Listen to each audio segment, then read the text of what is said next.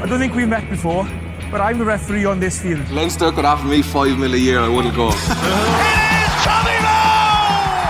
Rugby Weekly. Little reverse pass. Drive for Ireland! Magic! Hello and welcome to the 42 Rugby Weekly. Gavin Casey here in Cork, and I'm joined as always by Murray Kinsella of the 42.ie. Murray, how are you? I'm great, Gav. Thanks. How are you? Very well, thank you very much. Delighted to be joined as always as well by Bernard Jackman. Birch, how are things on your end? Good, thank you. Loads to talk about today. We're going to look ahead to the province's European fixtures this coming weekend. We're going to look back briefly as well on Ireland's victory over Scotland.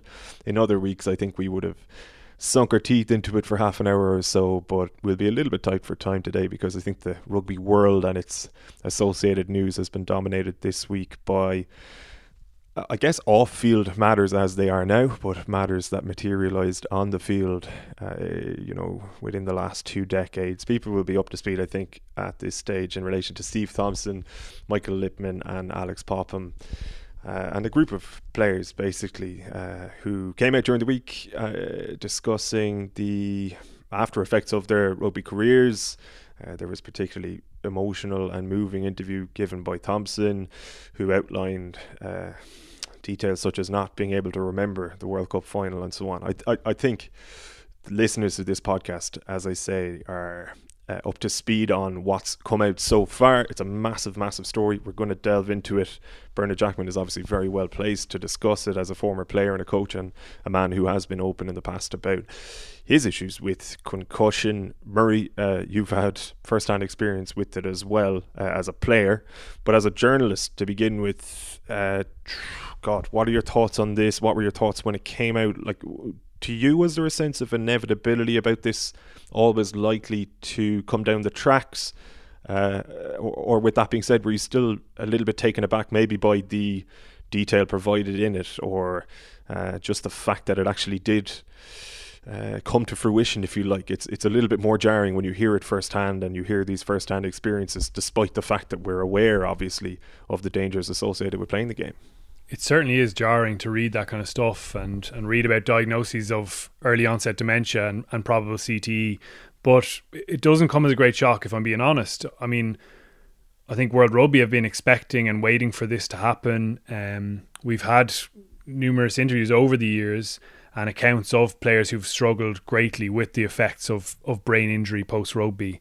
And you've kind of wondered when something like this might build towards being a legal case, and that's what's happened now. It's a group of 8 test players who are going to lead this legal action, with potentially quite a few more kind of hovering in the background, and if there's success for this group of 8 players, then you would imagine there'd be a lot more like it. So it's a massive moment obviously for the sport, in terms of probably perception of it on the outside, but also financially. Like, it could be massive, and you would imagine World Rugby have been discussing this maybe in the background and planning for an eventuality of this nature. It still makes it nonetheless jarring, as you say, and sad to read those stories. It is saddening and definitely scary as well, I think, for people to realise what some of the ill effects that can happen. Like yesterday obviously was all about kind of preview media events for Munster Harlequins, etc., but it was really dominated with chat about this. Graham Rowntree talking about having played with Steve Thompson. Danny Kerr over in Quins had played with Popham and Thompson as well, and this really dominated the agenda and probably will do for another while anyway. Yeah, Bernard, you've lived it as well to some extent. There was talk, obviously, of these players reaching out to numerous other players around the world who've gone through similar or who have had issues with head injury in the past. If you don't mind me asking, have you been contacted by them, or were you contacted at any stage by them? Yeah, I was contacted during the summer, a couple of unsolicited emails.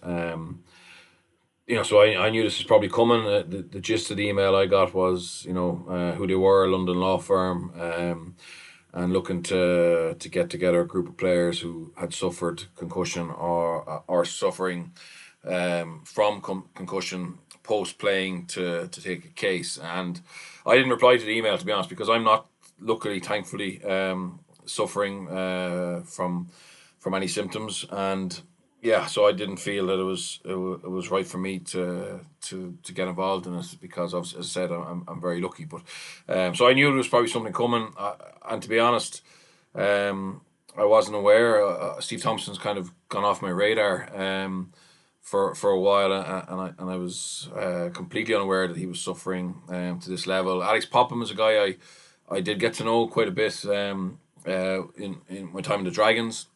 He had a couple of business interests that he was looking to tie in some of our partners and things. So I had contact with him, and again, I had no idea he was suffering as well, and that's probably the bit of a shock for me, is that there's potentially there's an embarrassment, or up to now there's been a hesitancy to kind of open up around how people have been doing in that circle of the rugby network. So look, it's shocking what we've heard, and from those two guys, and I haven't really seen a huge amount from Lippmann, but those two interviews really were scary, and I felt really sorry for them, and you'd have to imagine there's probably others suffering as well. So it's going to be an interesting case. I suppose from a legal point of view, I'd imagine they need to find negligence on the part of one of the union or World Rugby, and I'm sure it's going to be hotly contested, and it's different than it seems to be different than what the NFL case, where they took a group action against the NFL. This seems to be, from my limited legal experience, is what I can see, is they're going to run a couple of test cases, and with probably the most obvious examples, and maybe from that then others will follow. So there was rumours of 10 or 12 Irish players. I think 10 or 12 Irish players have retired because of concussion. I actually, and there's a bit of a misconception, I didn't retire because of concussion. I didn't have an insurance claim against the insurance company because of concussion. I suffered a lot of concussions in my last year, and it was around the time that more evidence came out from mainly American sports, and I just got involved with Acquired Brain Injury Ireland to try and highlight how naive we were being as players, and probably how bad of an example we were given to the amateur players and the kids by not respecting concussion as a serious injury. So I didn't retire because of concussion. I retired because my body was banjaxed, and concussion was part of that. And I wasn't honest with the doctors. I covered up a lot of concussions, which obviously isn't very intelligent of me. But I wanted to make sure others didn't feel the need to do that. So that's kind of why I got involved in it. And thankfully, I'm not suffering now as we've seen some players are. So I have huge sympathy for them, but because I've no symptoms, it wasn't something that was relevant to me to get involved in this now. There's so many angles to it, Murray, as well, and Bernard touched upon it there. If you were to run a test case, and if one of those cases was successful from the point of view of the player in question or the person in question, the floodgates could open, you would imagine, in that there would be precedents set. And just on a more kind of macro level, we've probably seen, even since the interviews during the week, more interviews from other players talking about their issues with it. Certainly if there was a stigma around that generation of players talking about how they've been doing in the interim, I think that will erode very quickly on the back of this. And I think it will become easy to be overwhelmed nearly as just consumers of rugby by the volume of players who likely will come out and talk about their issues in relation to head injury. On the flip side of it, the public perception of this, particularly I think from non-rugby fans or non-rugby journalists, non-rugby consumers, is this seems like an unsustainable sport. Oh my God, what's going on? Like, how has this been allowed to continue, if you like? And it's important to point out, I think, that we're nearly talking about a previous iteration of the sport in a lot of these cases. From Bernard's playing days, from Steve Thompson's playing days, there certainly was less awareness. I'm not going to pretend that there was no awareness of head injury. We've known for 100, 150 years via combat sports and other sports that if you take regular knocks to the head, there can be after effects. But rugby in recent years, in its most recent iteration, has obviously taken steps or taken preventative measures basically against the likes of this transpiring for the current generation. Future generations, still work to be done in that department, but I just think it's important as well to contextualize it, if you like. We are talking about players from a different era of the sport, where there were fewer precautions taken, and those players are well within their rights to point that out, don't get me wrong, but I think it is important to draw some kind of a divide between now and then, if you know what I mean. Absolutely, and that's the kind of rhetoric that I've certainly encountered speaking to coaches and players who are working in the game right now. They'll all say, listen, it's really sad, but the game now is very, very different. I think Rob Baxter's the latest. I just read some comments from him, I suppose, defending how the sport treats head injury and concussion, and it has changed a lot. I mean, it is kind of jarring to think that the HIA only formally came into law as recently as 2015, and there are serious doubters of that HIA process, including Barry O'Driscoll, who obviously resigned in the wake of that. It was a 5-minute HIA at first, and that wasn't deemed fit for purpose, so that was increased. I know there's people who doubt whether a player coming back within a week, completing those return to play protocols, whether that's long enough. That obviously used to be a kind of 3-week length, and is in the amateur game as well, which is a great thing, and that is a different game, I suppose. This is a case over professional rugby, and certainly the sport has made good strides. And I mean, Rob Baxter, he's kind of making the point that it's a bit of a leader now in terms of concussion and managing head injury, as it needs to be, because you're so much more exposed and it's such a dangerous sport. Obviously, everyone who plays and signs up to play understands that completely. But yeah, you're right, it has changed totally, drastically. You look back at games back then and you see footage of guys taking big knocks and playing on. There wasn't a HIA, no one was pulled off. That obviously is not the case now at all. I mean, everyone's hyper aware of it. Every single game there's people on Twitter are watching the game calling for, was that a high tackle? That player needs to be looked at, and generally they do. It's still not perfect, obviously, and there's still more progress to make in that, and even still around the education and awareness and every single person taking the issue extremely seriously. There's still progress to be made, but it has changed, certainly. And that's actually what I was going to ask Bernard. Like, you obviously played in that same era, Bernard, and you coached in the professional game, and you have a good awareness of what's going on. How much, in your eyes, has it changed, and where did it come from?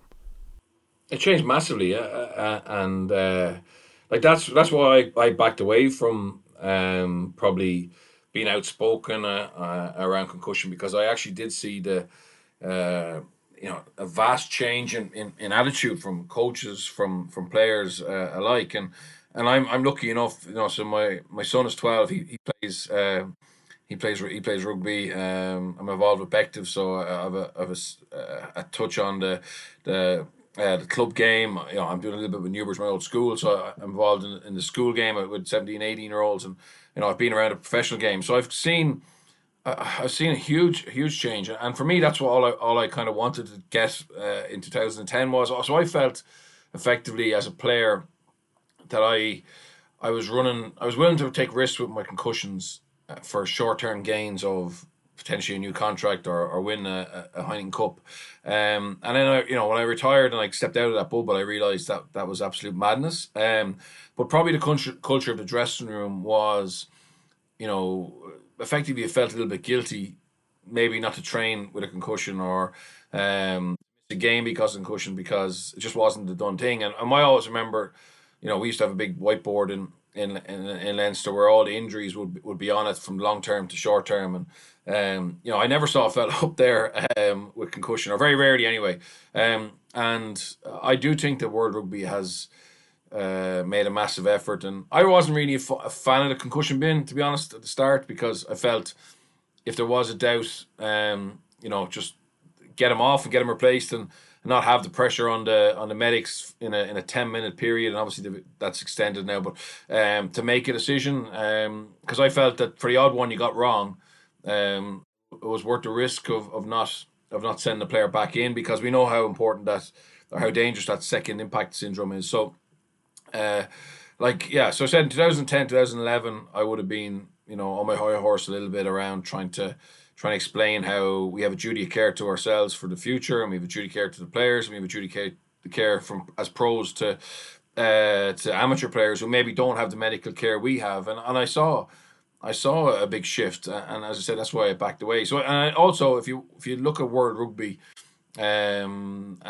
nearly every decision they make, in fairness, has been around trying to make the game safer. And how many fans, how many people say, "Oh, the game's gone soft," and it's not gone soft. It's still an unbelievably physical, dangerous game, to be honest.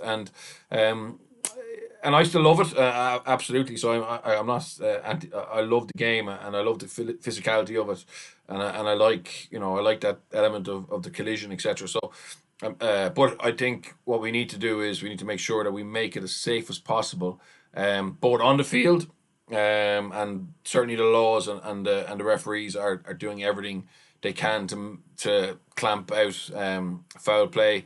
And also then in terms of how we look after our players, and I think there has been huge shifts in that. So, and it's interesting, like the three high profile cases are probably, Lipman's a little bit later, I think, but certainly Alex Popham and Steve Thompson are pre 2010, I would say, and again maybe it's and the counter argument could be that it takes 10 years to have the after effects or whatever. But I would like to hope that the games got safer, and I'd like to hope that the modern pro or amateur player even isn't as at risk as maybe the early adapters of professional rugby were.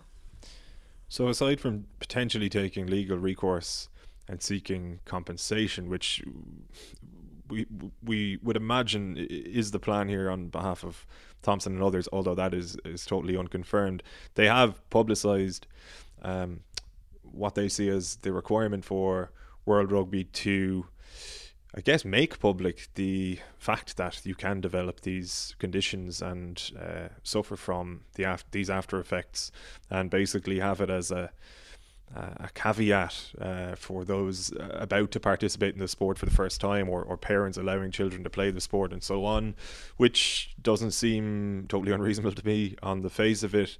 But also, Bernard, one of the points that they were making was that they'd like to see contact reduced in training. And I wanted to ask you about that, because I know, Murray, you had a piece on the site in which was it Paul Gustard, Paul Gustard, the Quins Paul coach. Gustard, sorry, yeah.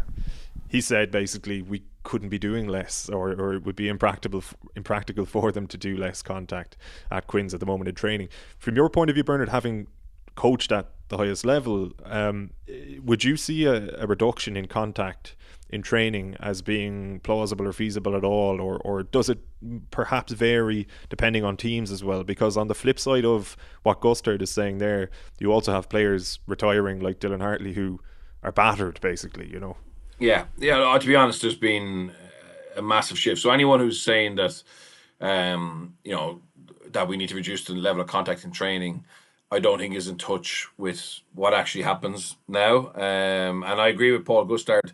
I think there's the amount that clubs are doing is probably the bare minimum to make it safe for players to play on a Saturday. So, and there's a huge amount of contact prep work that goes in. There's they're trying to reduce as much bone on bone as possible, and I think they have got that right now.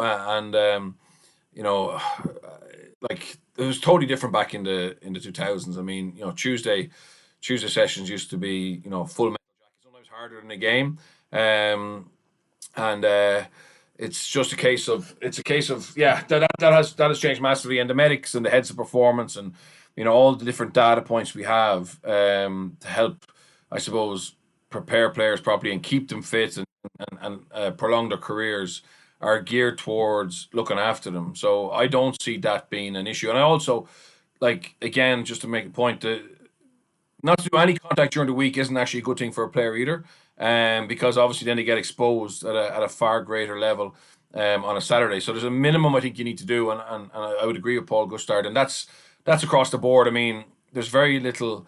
There's no clubs going against the grain on that. That's a bare minimum, and it's widely accepted and widely implemented. And even technology to, I suppose, track and measure that is a positive change as well.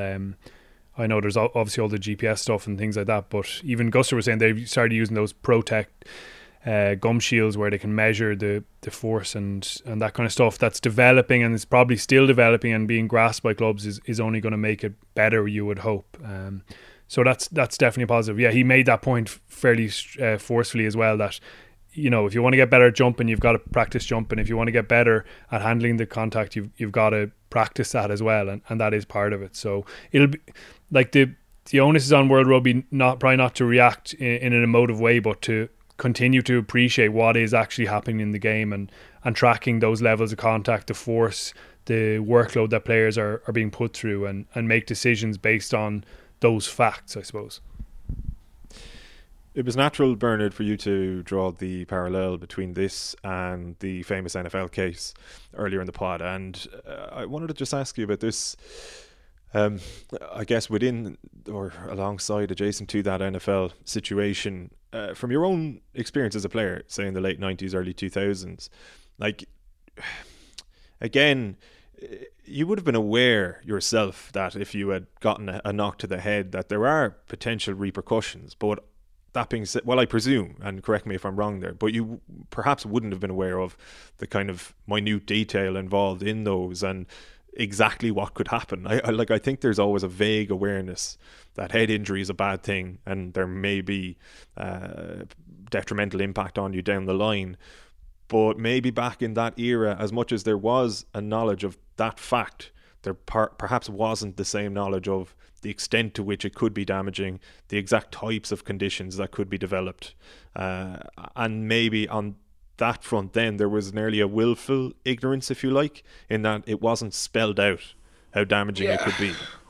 Look, yeah, for sure we knew it wasn't something to take lightly, but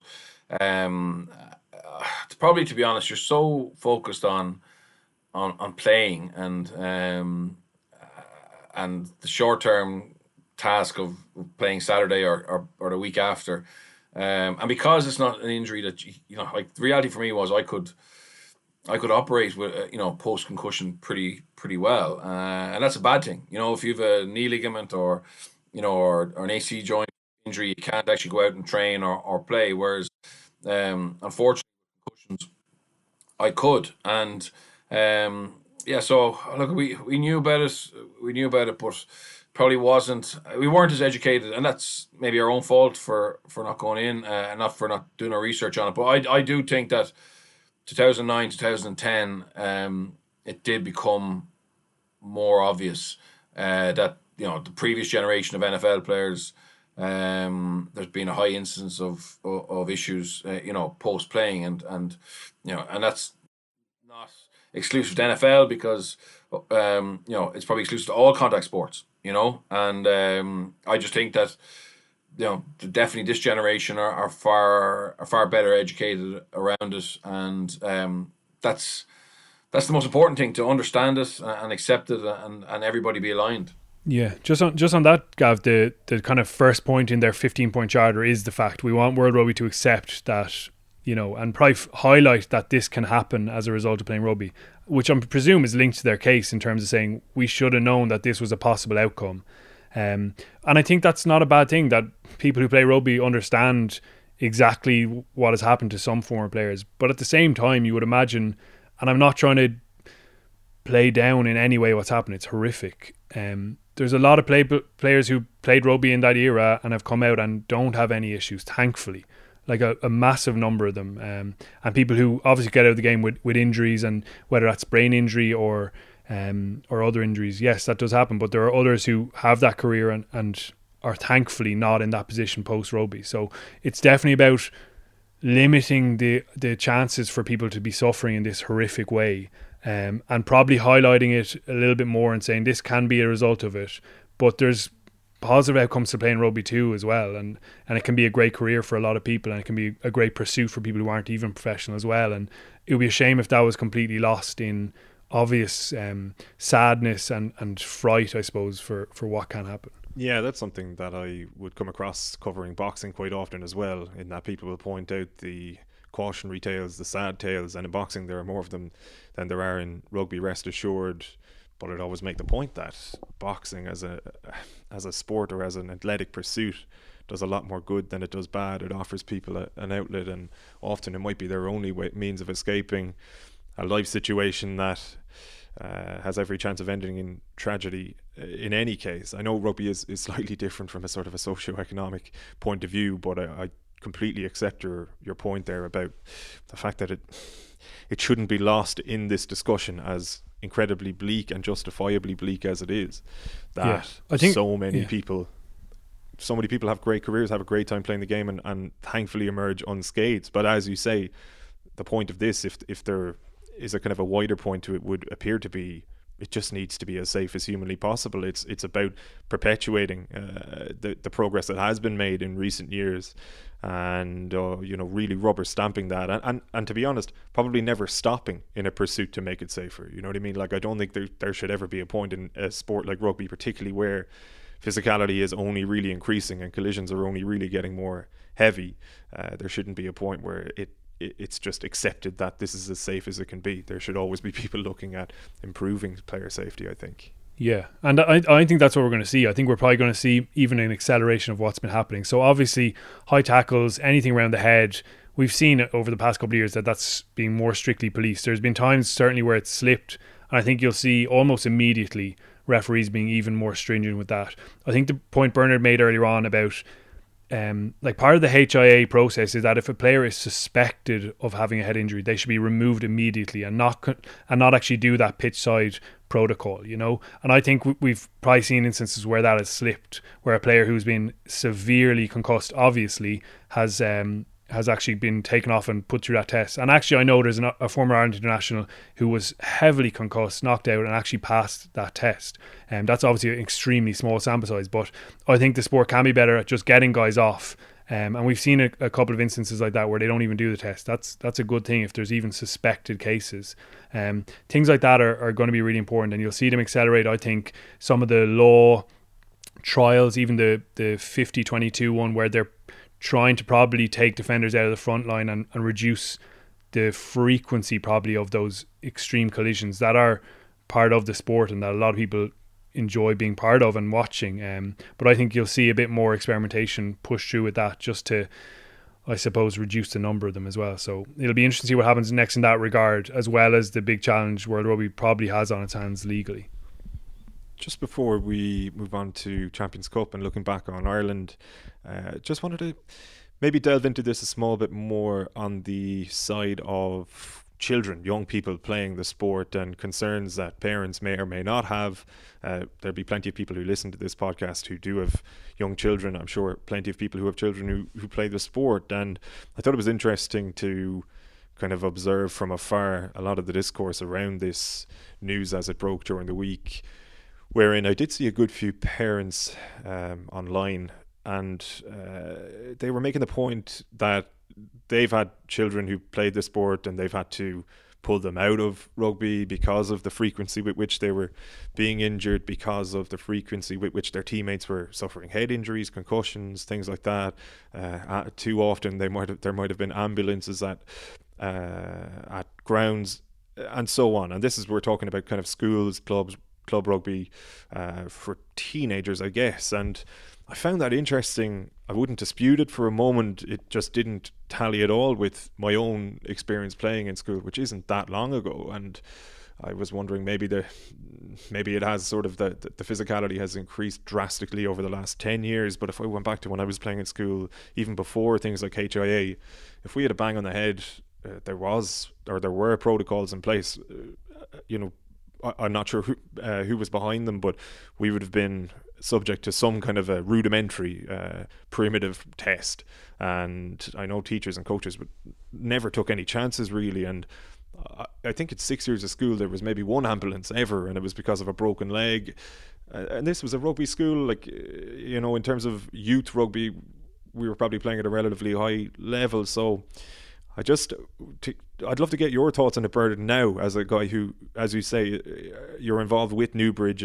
The Leinster Schools Senior Cup is probably the premium schools competition in the country. And your son plays the game. I know he's a bit younger, but do you have concerns about your son playing the game based on what you see of children when they're that little bit older, or I don't know, is it just kind of a case by case basis, school by school, club by club? Where yeah, I think it's. I haven't seen that. I haven't seen a vast increase in injuries up like he's been playing since under 8s, under 9s, under 10s, under 11s. So yeah, I haven't seen it all. I haven't seen like anything that would make me think that the game is too physical at that level, and likewise at schools level, I haven't seen a big increase from, say, when I played. I do think at a professional level, look at for sure it's more physical, but then you could probably argue that they have the physiques and the training environment to be able to handle that, okay, as well. So look, I'm not I think that the game is still relatively safe. You know, I wouldn't stop him playing, or if I had to check my time again, would I'd still play for sure. Yeah, it's going to be one that rolls on, isn't it? And I'm sure there will be plenty more players coming forward talking about their experiences of it. We will doubtless return to it. But let's turn our attentions for now towards some of the on-field action. Last weekend, to begin with, Murray and Owen Toulon sat down for a real detailed breakdown of Ireland's victory over Scotland on Monday. That's available for the 42 members, members.the42.ie if you're not yet signed up there. But we haven't heard from you on it yet, Bernard. It was a turn in the right direction as it transpired. Impressive in the sense that I think for the first half an hour and more, it felt like it might have been one of those days where the game just sort of ebbs away from Ireland and we're left to pick up the pieces again on a Thursday. But there were definite green shoots on this occasion, where in the past we might have had to look that little bit harder for them. Yeah, absolutely. And I think we certainly didn't start well. We got ourselves into a little bit of difficulty. But the attack that engineered that yellow card, 3 points, and then the scores we got just before and after half time was pretty impressive. And I thought we ended up dominating the game, and you know, there's certainly elements of Scotland that you go, ooh, maybe that's they're not at that level. But I'll be honest, going into the game, I thought Scotland had improved. So whereas against Italy and Wales, you know, I was a little bit suspect of the form. I do think that was a good, genuine performance from Ireland, and you could see a lot more structure, a lot more understanding of what he wanted to do. And I think it highlighted how important Johnny is, and not just what he does on the field. I think him being starting 10 the week of that game, and given the backlash a little bit after Georgia, I just think he had a huge influence in getting the team set up properly, and they looked locked in terms of what they wanted to do, and it was a huge improvement, to be honest. And you know, I think it was massively important that they had that type of performance or victory before the December and January, and they'll go back into camp in a good place. So yeah, I'm pretty relieved, because I was worried, but I could definitely see improvements. Whereabouts were they most improved to your mind? Were there particular aspects where you kind of thought, okay, I can see real clear evidence of progression here, and a bit more of a sense of a plan maybe? Yeah, look, I know we had an inordinate amount of missed tackles in the first half an hour, and certainly the defence for the try from Van der Merwe's try wasn't great. But in general, I thought we were okay defensively. I thought we were reasonably comfortable. But I just thought attack-wise, our breakdown work, I did a piece on our breakdown pre-game where I was pretty worried, and I used clips from England, but I could have used clips from Wales, Italy, Georgia. So our urgency and our accuracy at breakdown had been very, very poor post-lockdown, and I saw a huge improvement in that. I mean, we looked very secure on our own ball, and we were able to generate quick balls. So for me, that was probably the biggest step forward, and that obviously led to our attack being a lot more fluid. And if you look at the 3 tries we scored, all quite different. You know, I thought it was obviously an advantage, but clever kick from Sexton for the first Earls try. You know, power game of a good launch from a scrum where we were just really direct, really physical. For Cian Healy's try, and then, you know, going to Witt for Earls' second try and nailing it, despite, you know, probably wasn't great defence on the edge from Darcy Graham, but we nailed it. So I thought that was impressive. And comparing it to England, who were obviously full of confidence. You go back to that period just before halftime in the England-France game where Ellis Genge knocks it on. I mean, they had a massive overlap and they didn't take it. So we have to credit Ireland when we pulled the trigger to go wide and we actually executed. So for me, it's probably breakdown and attack were the positives. Murray, I thought it was interesting just going back to that first half hour or so in which we did miss an inordinate number of tackles. Execution looked a little bit off. Just some of those unforced errors and indeed forced errors that have blighted Ireland over the last couple of months at this stage. And it did feel as though, for all the talk of kind of putting together a complete performance and playing the way that we want to play, it was going to go a little bit awry again. I thought, and it's nearly a common thread or a common theme with this team now, that even actually when things aren't going to plan, they do stick at it. So like in Paris, they avoid embarrassment in terms of the scoreline and play hard basically until the final whistle, despite the fact that for the last 10 or 15 minutes the game is gone. Twickenham the same. And on this occasion, they wouldn't have been forgiven, don't get me wrong, but you kind of could have forgiven them if the heads dropped after that half an hour where they just think, listen, it's Christmas, let's just get out of here and start again next year. But there was such an improvement after a dodgy start. I think that in itself actually is something to be positive about looking ahead to the Six Nations, which will roll around in no time at all.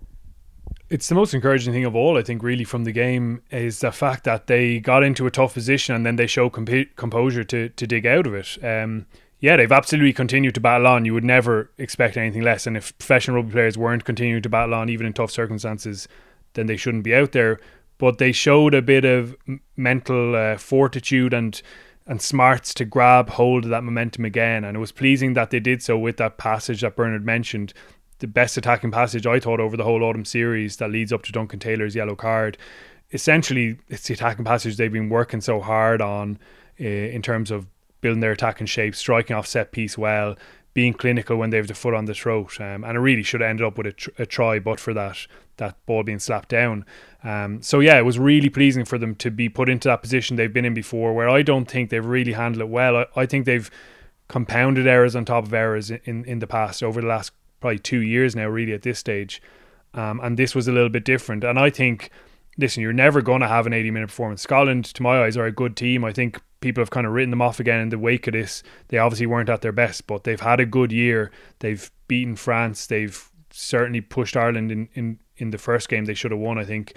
And they've definitely improved. So they were always going to have a strong patch in the game, but Ireland did manage to wrestle it back and put that pressure back onto Scotland. You think of them putting Stuart Hogg in a couple of tough positions and producing errors and imposing themselves onto teams in that way, as well as steadying the line out on the scrum after a couple of worrying moments in those areas as well. So yeah, all in all, it was encouraging way to finish what has been an up and down year.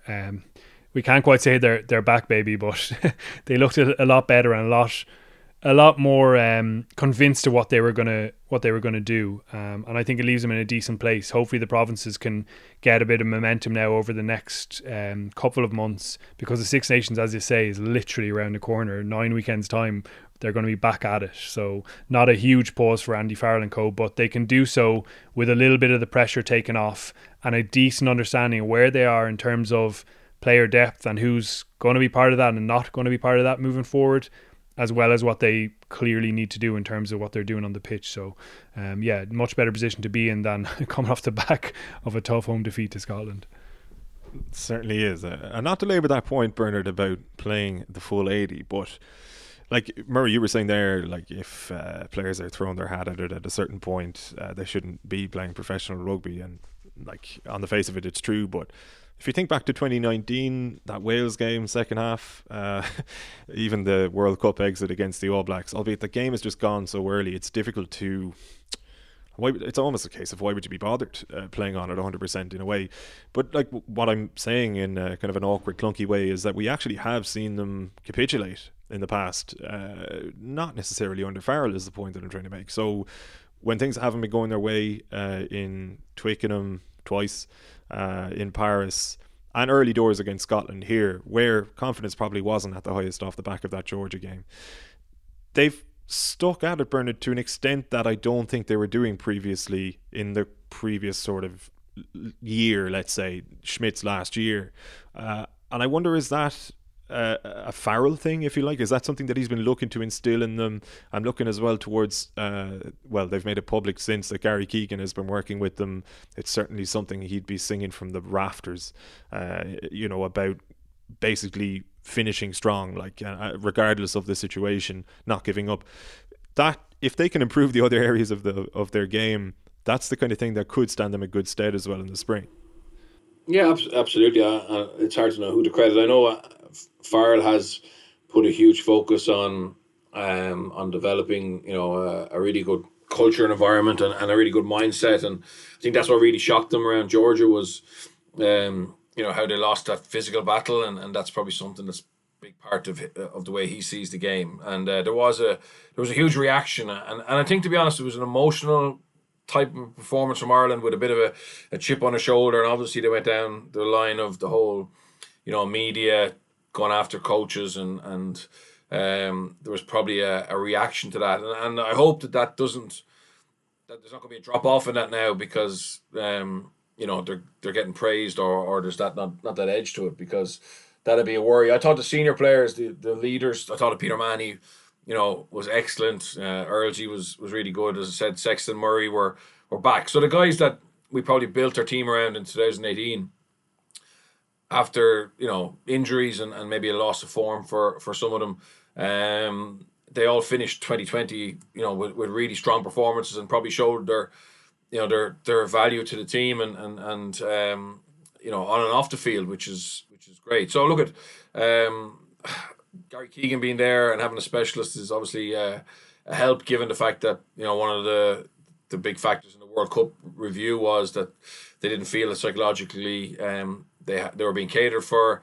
Farrell mentioned Mick Carney being back around the camp, and obviously there's an experienced manager there to help part-time as well. So it seems as if they're starting to get the right people on the bus, and it's definitely pleasing to see a team. I wouldn't say an 80-minute performance, but from 30 to 80, we were pretty good. Pretty good. We'll take that for now and look forward to the spring with a smidgen of optimism. So, in the more immediate term future, we've got Champions Cup. It's back. This truly is back, baby. And Murray, I was looking at what I thought would be the pools. I literally just Googled Champions Cup pools, and I completely forgotten the format change. I just saw 2 pools of about 78 teams, and I'm going to let you take it from here. But no, like it was, it hasn't been long rolling around. I think there's a fascinating kind of dynamic to this, in that the internationals have been away for longer than they generally would be at this time of year. They're coming back to provincial setups, which are really in full swing and have been forced to kickstart seasons and kind of maintain form without the bulk of these international players. So it's kind of a really weird moment in the season, if you like, in that we have form to gauge upon, but it's form built without any international players, and that applies to not only the provinces but a lot of their opponents this weekend. Ulster are first up on Friday at home to Toulouse. They're going to win the game, Murray, but I'd like you to tell me how they do it. Yeah, well, it is a really interesting period. Firstly, like, there's no pause for breath straight away from Test Rugby into this, and as you say, there's going to be challenges for cohesion and integrating players back in. I suppose, not to completely dismiss what's happened over the last few months with the provinces, but they have in many ways been blown away, those other Pro 14 teams, and I don't really think we've got great barometers of where they are.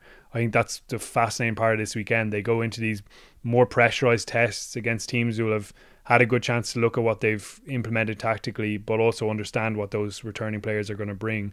In the Ulster Toulouse case, it's fascinating because they only played 3 months ago in that quarterfinal of last season's, the delayed quarterfinal of last season's competition, and Ulster didn't manage that occasion well.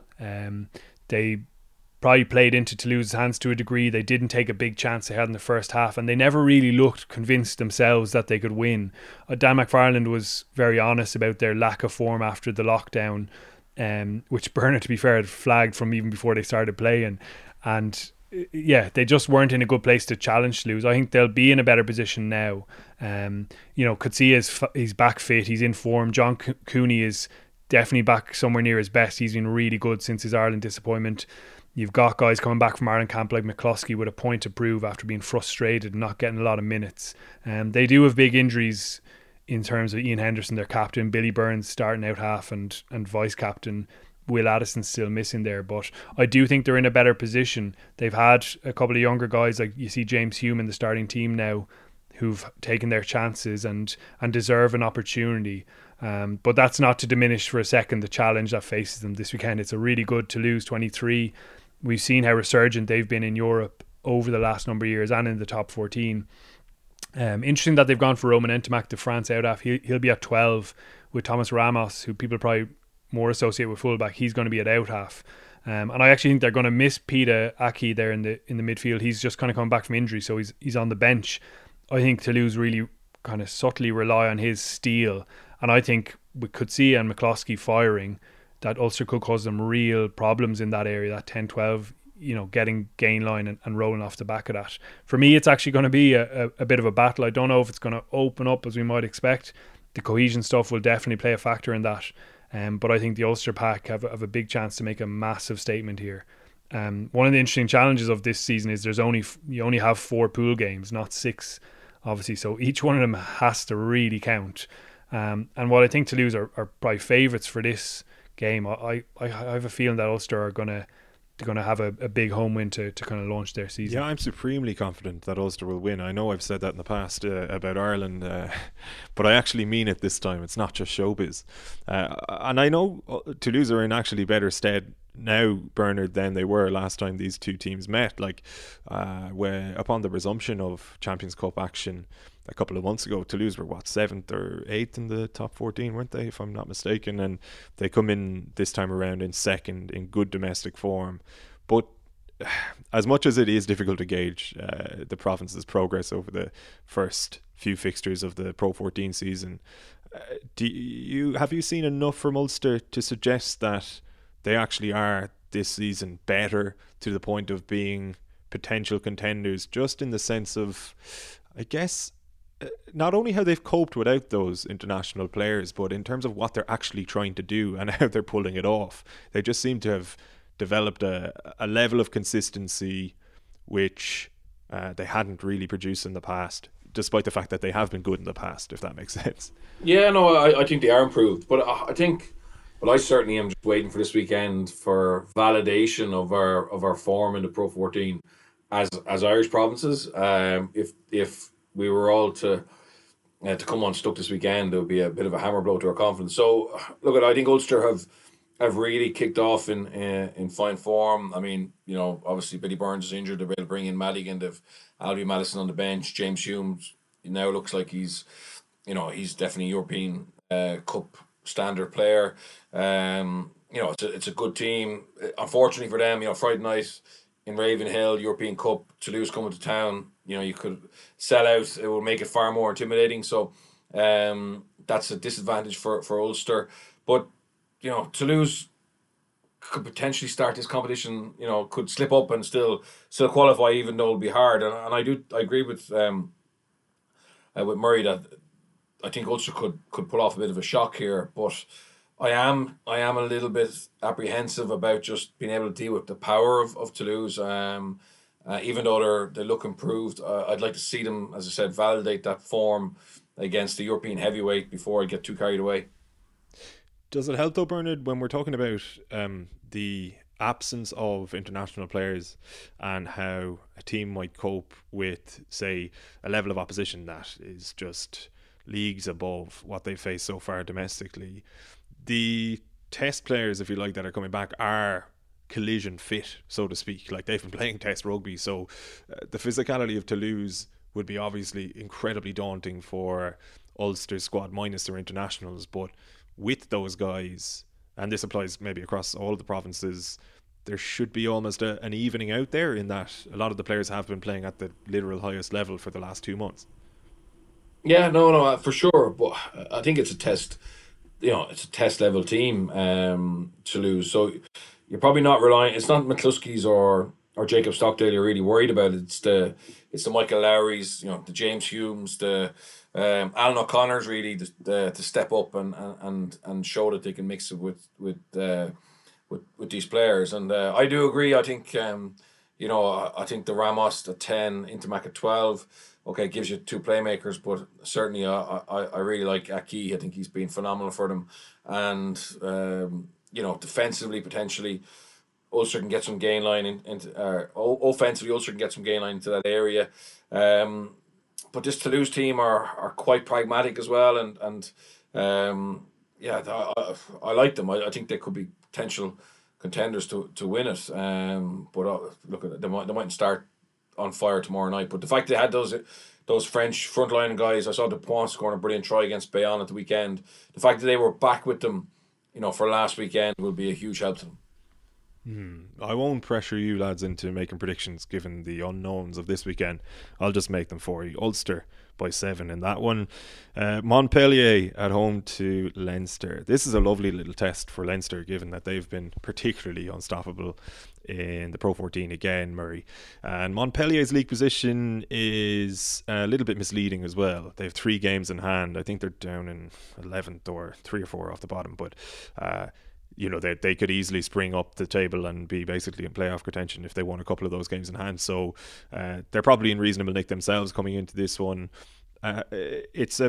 This is probably a very accentuated step up for Leinster, you'd imagine, but is it one that you anticipate them taking in their stride and passing?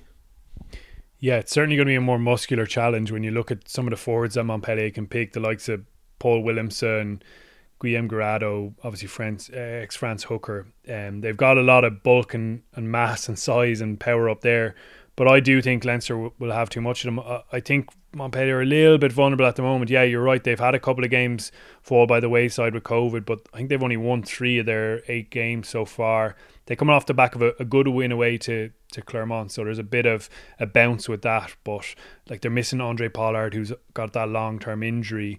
And they've had an 18-year-old guy playing it out half, Forsan. So whether they back him again remains to be seen, but obviously a lack of experience compared to Pollard, whoever they go with. I've seen a couple of their games and haven't been too impressed by the rugby they're playing. And I think Leinster, there's obviously an element of cohesion and reintegration, and it's even more pronounced here with the number of internationals returning. But prior to this window, Leinster, had that cohesion, and I think it'll click into gear relatively quickly. And I just think with the quality of player they have coming back, that they will have too much from Montpellier away. There are obviously a few question marks in terms of, Andrew Porter played a lot of minutes, James Ryan, Hugo Keenan started all 6 games as well. They've had massive workloads. James Lowe's come back injured, as has Ed Byrne, so they're going to be missing them. Obviously Johnny Sexton's getting over that dead leg, so a couple of things there for Leo Cullen and Stuart Lancaster probably to consider in terms of their selection, which is going to be fascinating because you've had once again so many guys putting up their hands. The likes of Kieran Frawley at 12, Jamie O'Brien at fullback has been excellent, Ruddock obviously in the back row, really strong form, and a whole host of other guys. Josh Murphy, crying out for a chance in a game like this. So it'll be fascinating to see which way they go with selection, but they have an enviable number of ways they can go with it, and usually they get a response from the players they pick. So I think Leinster to start off with a nice away win here. Bernard, would you go along with Leinster to win away from home, and what have you made of Montpellier if you've been keeping an eye on them this season? Yeah, I'd agree with Murray in that they haven't been overly impressive. I think what I would fear from a Leinster point of view would be, I think they probably haven't respected this competition as much as they should have over the last couple of years. And I remember seeing them come to, I've been in the RDS a couple of years ago when they had a star-studded team under Jake White, and I felt they didn't really try, which sounds crazy, but they didn't apply themselves at the level they could have, and it was obvious their priorities were elsewhere, or there was discontent in the dressing room, maybe Le Vestiaire. But they're going to have a good side out, and just I watched them win in Clermont. They've changed up their coaching staff a little bit, so Olivier Azam has gone in as a forward consultant. Philippe Saint-André, whose role was supposed to be a little bit higher up, a more administration role, has gone back down towards the pitch to give Xavier Garbajosa a bit of a dig out. So, and just thinking about Garbajosa and what he did in Toulouse in this competition, and what Philippe Saint-André did in Toulon, I'm a little bit probably more worried from a Leinster point of view that they will give this competition due respect. And I thought it was amazing seeing Forsan, play against Clermont, kick seven penalties, 18 years of age, and when you look at the other 10s that are in French rugby at the moment and their age profile, it's incredible. And there's a guy playing Camara. Camara was signed by Montpellier from Toulouse a couple of years ago for, I think, 60,000 a month.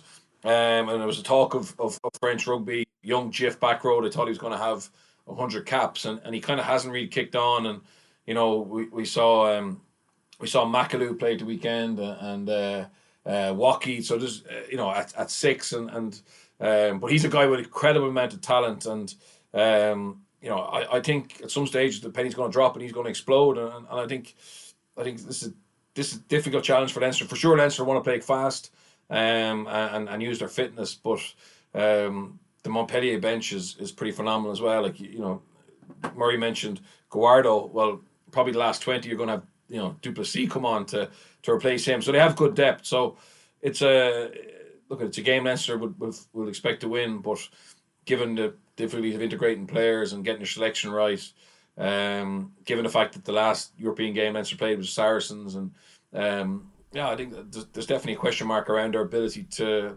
get going quickly. Leinster by 12. Racing at home to Connacht Sunday, 3:15. This is a tricky task for Connacht, Murray, and yet, as if you were a neutral, which we're not really, but if you were, it's a tantalising prospect stylistically. You'd imagine if Ulster and Toulouse does turn out to be a rather more tight contest than one might expect, this one should be loose enough. Yeah, well, speaking to Andy Friend earlier on this week in their kind of media briefing, he's basically saying we're going to go out there and try and score as many tries as we can, because we know that Racing will score. Their attack is obviously lethal, so they're going to give it a rattle. I think Racing are 20-point favourites, and for me that's probably justified. The quality of their squad is remarkable, and they seem to be really clicking. I thought the video you put up, Bernard, of the kind of set piece attack under Mike Prendergast was brilliant, because they really seem to be clicking there, don't they? Yeah, I haven't really watched them as much. I've been keeping an eye on Montpellier, and I obviously follow the results and things like that. So I just downloaded a few games the other night, and I was really impressed by their attack. And sometimes maybe we overcredit the individualism of Racing, particularly their backs. And they have phenomenal individuals like Teddy Thomas and Vakatara, and there's a young Taufania, cousin of Roman and Sebastian, who Clermont actually let go, who's pulling up trees on the wing.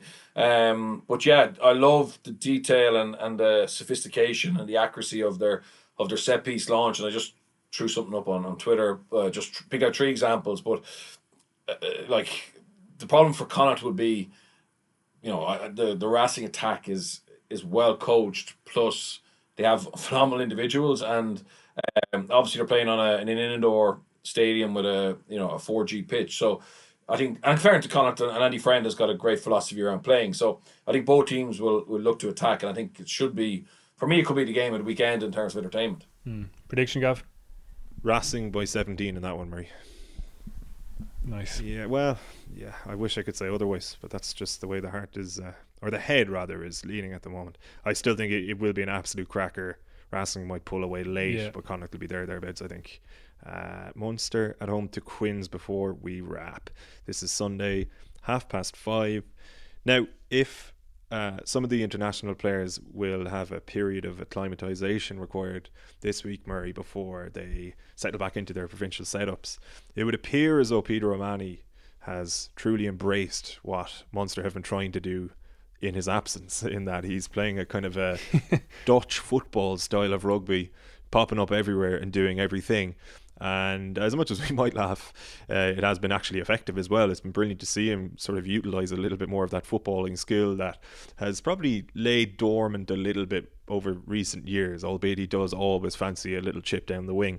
But just in a more broad context, the Munster lads coming back there, they're coming back to a team that's in really good form. It's been the young players that have probably inspired and driven Munster to this 100% record so far. How many not how many changes, but how much will Van Graan reintegrate those senior players? How much will he trust, do you think, some of the young guys that have made such a strong start to the Pro 14 season? Well, he's not going to dismiss the quality that those guys who play international rugby and are in the Ireland squad bring. I'll be fascinated by this team selection. I think Gavin Coombs has earned a chance, certainly in the 23. Ben Healy and Craig Casey obviously as well have been excellent, and you would expect them to be involved. Probably not, I don't know, we'll see tomorrow, but he's not going to dismiss the quality of Conor Murray, and he's obviously been in decent form recently as well. It was funny actually, Graham Rowntree was talking about, they've been away, the guys, but we're able to send them clips with technology at the moment, so you're kind of wondering, did Peter O'Mahony do his Munster preview instead of his Scotland preview and get into that mode a little bit earlier, but he's coming back with a nice bit of form and bounce, and it's great that those guys are coming back having watched Munster impress, and young guys in their jerseys, as they'll feel, really standing out. That's a brilliant position to be in, and probably wasn't the case before over the last couple of years. Now these guys actually have to fight for their positions, and that's the really fascinating part of it. I'm just really interested to see what has really changed. We've seen more offloading, etc. We've seen the young lads stand out, as I said, against sometimes poor opposition in the Pro 14. How's that going to transmit into a more pressurised game in the Champions Cup? The weather forecast hasn't been great this week, so that might obviously limit some of that stuff, but I think there have been little signs there of development in attack, even in their shape and how they're playing off the rucks in phase play. Really interested to see if that kind of stuff is smooth enough to cause Quinn's problems, because Quinn's have been decent over the last couple of weekends. Two good bonus point wins against Northampton and then Gloucester, with the likes of Marcus Smith really impressing. So they'll come with a bit of a pep in their step, and Jerry Flannery obviously having provided some decent insight as well. Absolutely. It will be interesting, Bernard, won't it, to see how, or the extent to which Van Graan applies what Munster have been trying to do this season to this game. It's a different kettle of fish entirely. Quinn's in the Champions Cup. As Murray says, they're coming in with a bit of a head of steam built up. So do Munster more or less revert to type, and maybe, to be fair, the weather might influence them towards doing so, or do they sort of try to play that little bit more expansively than we would have seen in similar level of games over the last couple of seasons? Yeah, I think they'll try and play more expansively, and that's certainly what they have been doing, but I do think they'll go back to the tried and tested. But it's too important for Johan, I think he's them qualifying out of this group will be a huge factor in whether his contract is extended, etc. So I just think there's a lot of pressure on, and the reality is he will have to trust his internationals, and thankfully for him, they're coming back in great form, and you just get the blend right, and keep the confidence of those young players high, and by rewarding some of them with squad opportunities or minutes off the bench. Keep the ship. The ship seems to be a happy ship at the moment. They seem to be playing with a smile on their face and getting a really good win to start off the European journey against Quins. Will be great for squad morale, and I think they're going back into a camp that's pressure and there's more competition, which is exactly what Johan would have wanted. Whereas probably before they were overly reliant on internationals, and probably didn't have the depth in behind. Munster by 6 points to 0 in that one. You haven't had a great run with the old predictions. I'm actually taking it I think this is going to be the weekend where you turn around. I'd be surprised if I'm more than a point off in any of those. 6-0 to Munster in Thomond Park.